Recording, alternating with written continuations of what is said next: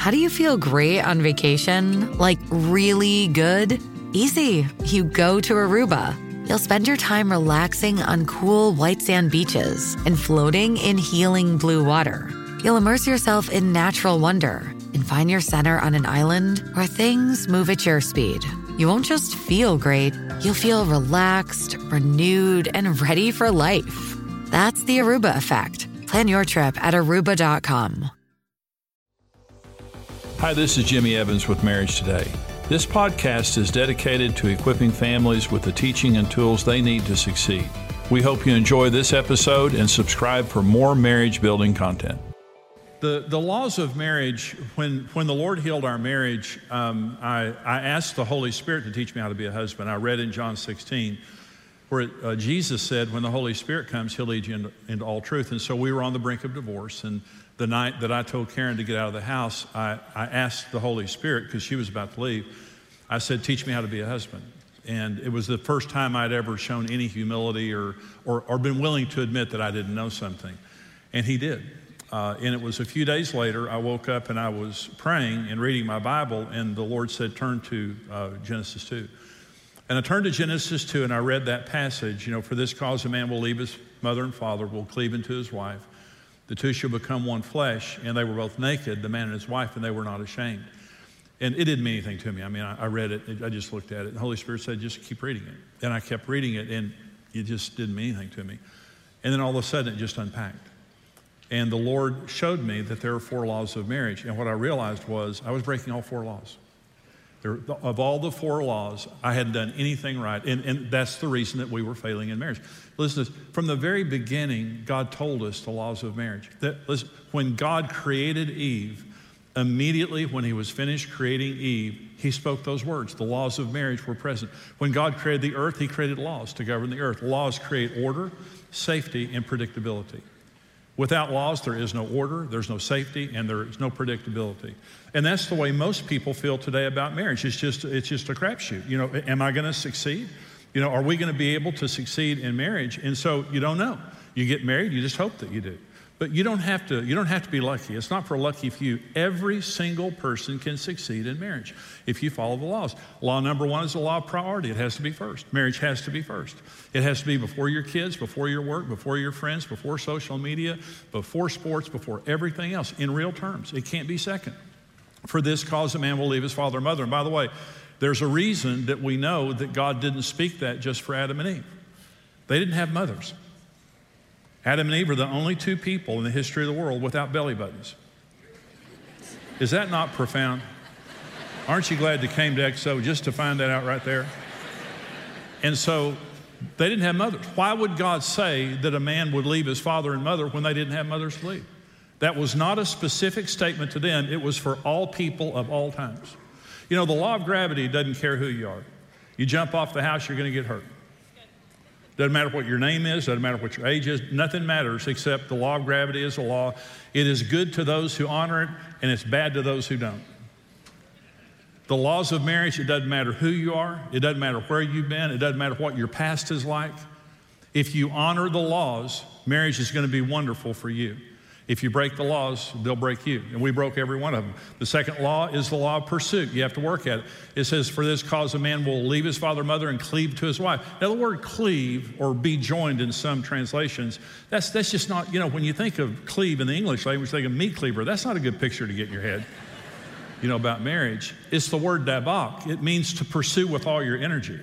God said, if this relationship is going to work, that you have to work at it with all of your energy. Marriage works when you work at it. And this is what I'm going to talk about in this message is the law of pursuit. The number 3 law is the law of partnership. They two shall become one. It's the most profound word that you can use for unity is the two shall become one. You have to share. Marriage is about sharing. There are people that I counsel all the time. They're 2 individuals living in the same house who have nothing in common. They don't share anything. They may share children, but they don't talk a lot about the kids or pray about the kids. They're just two individuals. God created marriage to share. We share our lives together. The number 4 law is the law of purity. It says the man and his wife were both naked. The word there is aron. They were mentally, emotionally, physically, and spiritually completely exposed without any fear whatsoever until they sinned. And the instant they sinned, they began to hide themselves from God and each other, because you can only be intimate in an atmosphere of safety. And when we sin against each other with our words or deeds, and we don't take responsibility for it, we cannot have intimacy, because this is the Holy of Holies. I can't open it to a person who's careless. And the way that you fall in love, by the way, when you were young and dumb and you fell in love, you naturally keep all 4 laws. The laws create love. The laws of love you cannot create love apart from the laws of God. So what did you do right when you started dating? You put each other first. You worked at it, right? If you had just been a bum up until then, you started working at it then. You shared everything. You laid awake till 2 a.m. breathing on the phone. And you shared all your feelings, all about your past. You share. And you were careful, right? I mean, when Karen and I started dating, I would drive so carefully. You fast forward 5 years, she was constantly, I was just a horrible driver. And I'd hit a huge bump and her head would hit the ceiling. I said, well, just stop, griping, and wondered why we had a rotten marriage. And so when I realized, the Lord told me that just one morning, I saw there's 4 laws of marriage. They're laws. And so when I realized there are 4 laws of marriage, I thought, Karen's not first. Golf is first in my life. I never I resent having to meet her needs and work at the relationship. A lot of people have a romantic misconception that if you marry the right person, that you shouldn't have to work at it. Well, let me say, if chemistry makes marriages work, why are the Hollywood marriages the worst marriages on earth? If people had chemistry, those people are so pretty, they should explode when they kiss.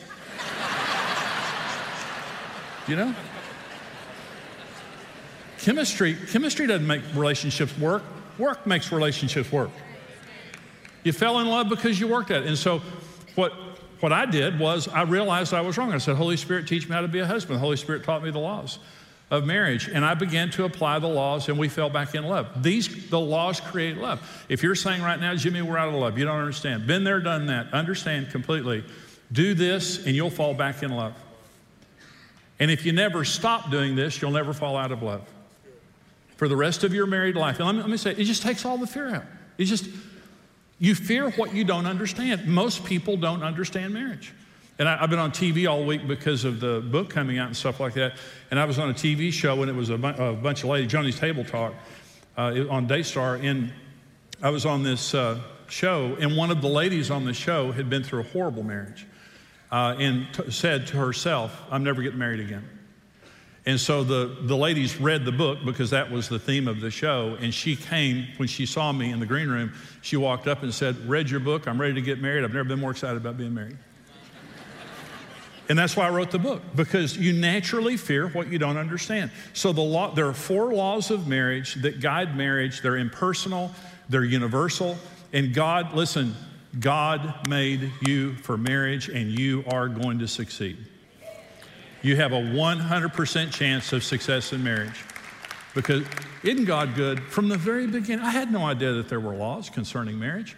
And once you understand that there are, and they're there for you, it's wonderful. So the whole book, The 4 Laws of Love, in Marriage on the Rock, I wrote a book, and in that book, there are 4 chapters on the laws of love. In this book, The 4 Laws of Love, there are 16 chapters on the 4 laws of love. A chapter on the law, and then the rest of the chapters in that section are how to apply the law. So this is about the law of pursuit. I want to talk to you about pursuing each other intelligently. It's one thing for me to say that you need to pursue each other, but how do you do that intelligently? Well, God has a perfect plan for marriage, okay? Genesis 2 is the most important text in the Bible concerning marriage, because those are the 4 laws of love. The second most important text in the Bible is in Ephesians chapter 5, and we're going to begin with an incomplete sentence, but it's a very important incomplete sentence.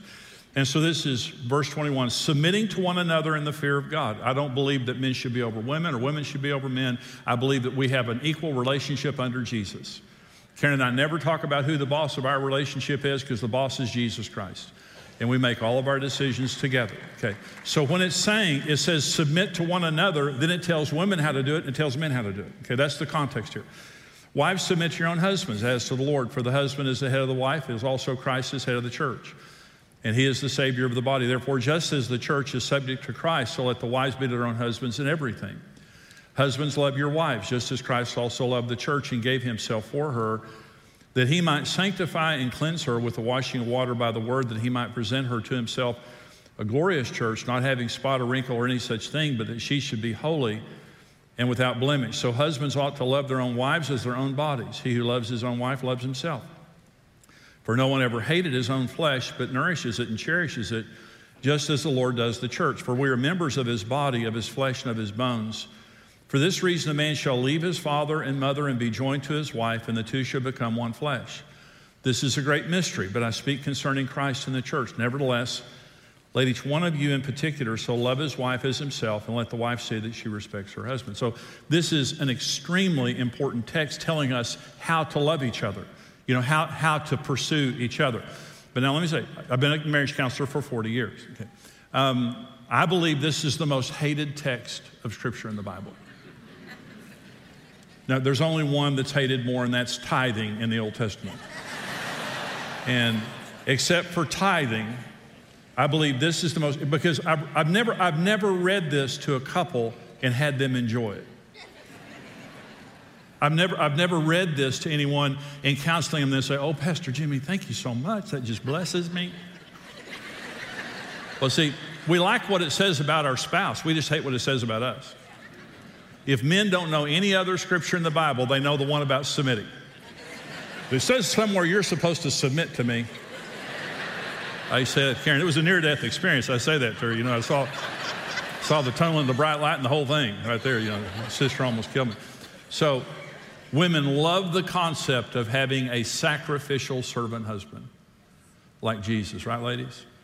We love what it says about our spouse. We just don't like what it says about us.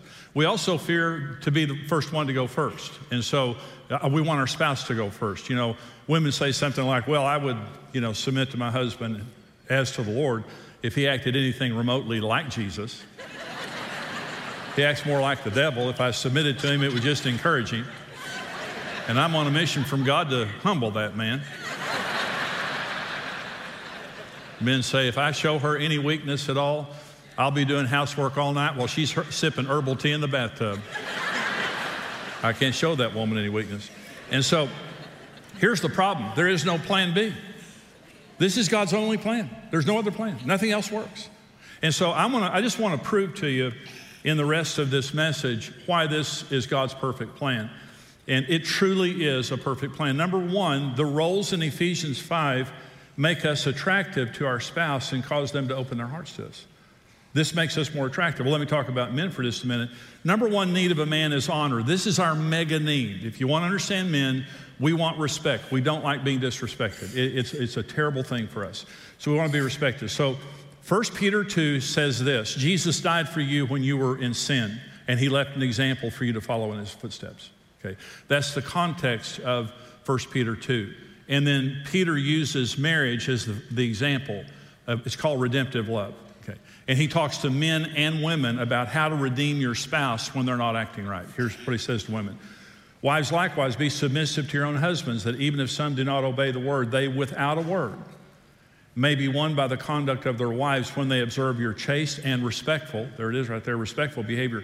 Do not let your ornament be merely outward, arranging the hair, wearing gold, or putting on fine apparel. Rather, let it be in the hidden person of the heart, with the incorruptible beauty of a gentle and quiet spirit, which is very precious in the sight of God. For in this manner, in former times, the holy women who trusted in God also adorned themselves, being submissive to their own husbands. As Sarah obeyed Abraham, calling him Lord, whose daughters you are if you do good, and are not afraid with any terror. And so respect is so important to a man that we will change our behavior to a person who gives it to us. Dreaming of a better sleep? Tossing and turning is not your destiny. And Ollie is here to help. Ollie invites you to sink into sweet, sweet slumber to improve your mental and physical health and overall wellness. More than just melatonin, Ollie's ingredients help you unwind your mind for a delightfully dreamy drift off. Sleep is on the way at Ollie.com. That's OLLY.com. But if you disrespect us, we won't change. So it says, without a word, you can change your husband as he observes your respectful behavior. And this doesn't, by the way, you're your husband's equal. You can say anything to your husband you want to say. But here's the question: who is the enforcer, you or the Holy Spirit? If you try to enforce it, you're going to damage your marriage. So you say whatever you want to say, and you leave the results with the Holy Spirit. And I want to say this: gentle and quiet is not a mousy woman. Because I know some of you ladies have very strong personalities. And some ladies will say, Jimmy, I'm a very strong personality, and that's just not me. Gentle and quiet is not a mousy spirit. Gentle and quiet is the opposite of rough and loud. Yeah. If you get rough and by the way, gentle and quiet is the spirit of a woman who believes that her God is big enough to change her husband. So if you believe that God is big enough to change your husband, you're very peaceful in person. Honey, I wish that you'd come home sooner. I wish this and this. You're very peaceful in person. Then you get in your prayer closet and get violent and say, Jesus, sick that man. Don't be violent in person and peaceful in prayer. And so be sweet to your husband. Let me go to the next point here because it's getting tense. So number one need of a woman is security. That's women's mega need. Women want to know that their husbands are tuned into them and that their husband will sacrificially care for them. That's what makes a woman feel secure. Okay, so there's a survey done of women. When is your husband most attractive to you? University of Washington is one place where this study was done. And one of women's top responses is always, my husband is most, by the way, the survey said, when is your husband most sexually attractive to you? And one of the top responses is always when he's doing housework. He's most attractive when he's doing housework. Okay, that's interesting. So then the University of Pennsylvania did a study on the effects of male sweat on women. Now, this has been replicated by several, okay? So they took male sweat and first of all, they wired women up so they could physiologically register their response to male sweat. So they had these women wired up and they put male sweat on their upper lips. Now, that grosses women out. All the women are gross. Oh, wait. They didn't tell them it was male sweat. They told them it was a household product they were testing. Now, when the ladies found out that it was male sweat, a few researchers died. Let me say that. But we appreciate their sacrifice. Okay, so this is true now. What I'm about to say is true. Been replicated, okay? So when women are under the effects of male sweat, they relax, they get happy, and they become more sexual. They become aroused. Okay. Let me review. So they ask women, when is your husband most attractive to you? When he's doing housework. And then they did the effects of male sweat on women, very, very positive effects. So let me give the men here the interpretation of this. You're just a clean house away from the night of your dreams.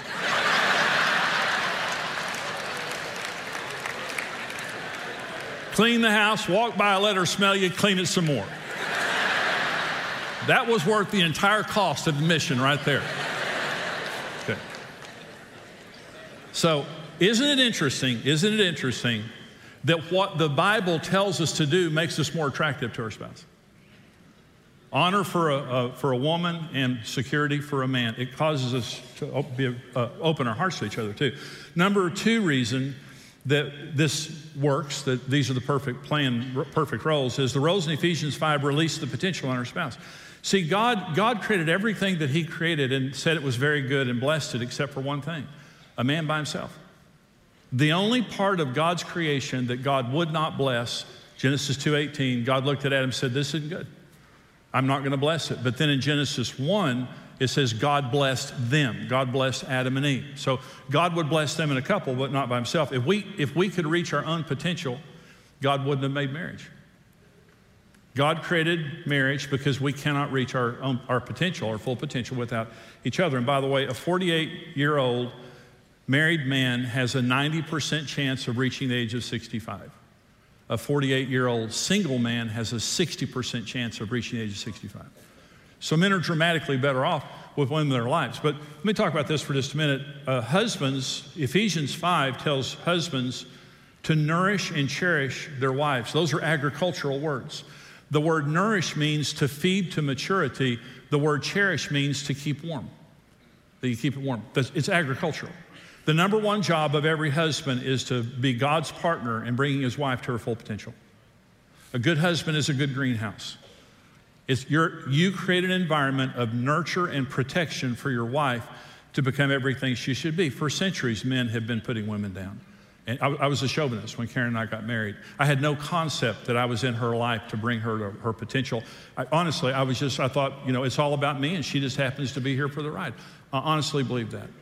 And when I changed and when I repented, I realized I'm here to help God. Whatever God created Karen in her mother's womb to become, as a husband, I'm here to help her become that. And so that's why we're there. Women, it says for women, you submit to your husband as the Lord, which means you respect your husband. In Proverbs 31, it talks about the excellent wife, and it says her husband is an elder in the gates of the city. It's attributing it to her. It's talking about all of her attributes, and it says her husband is an elder in the gates of the city. Well, why did her husband become an elder in the gates of the city? She treated him like an elder before he was an elder, and he became an elder. Men rise to the level of praise they're given. The more you praise him, you're there in his life to help him become all that he's become, and he can only become that in an atmosphere of honor.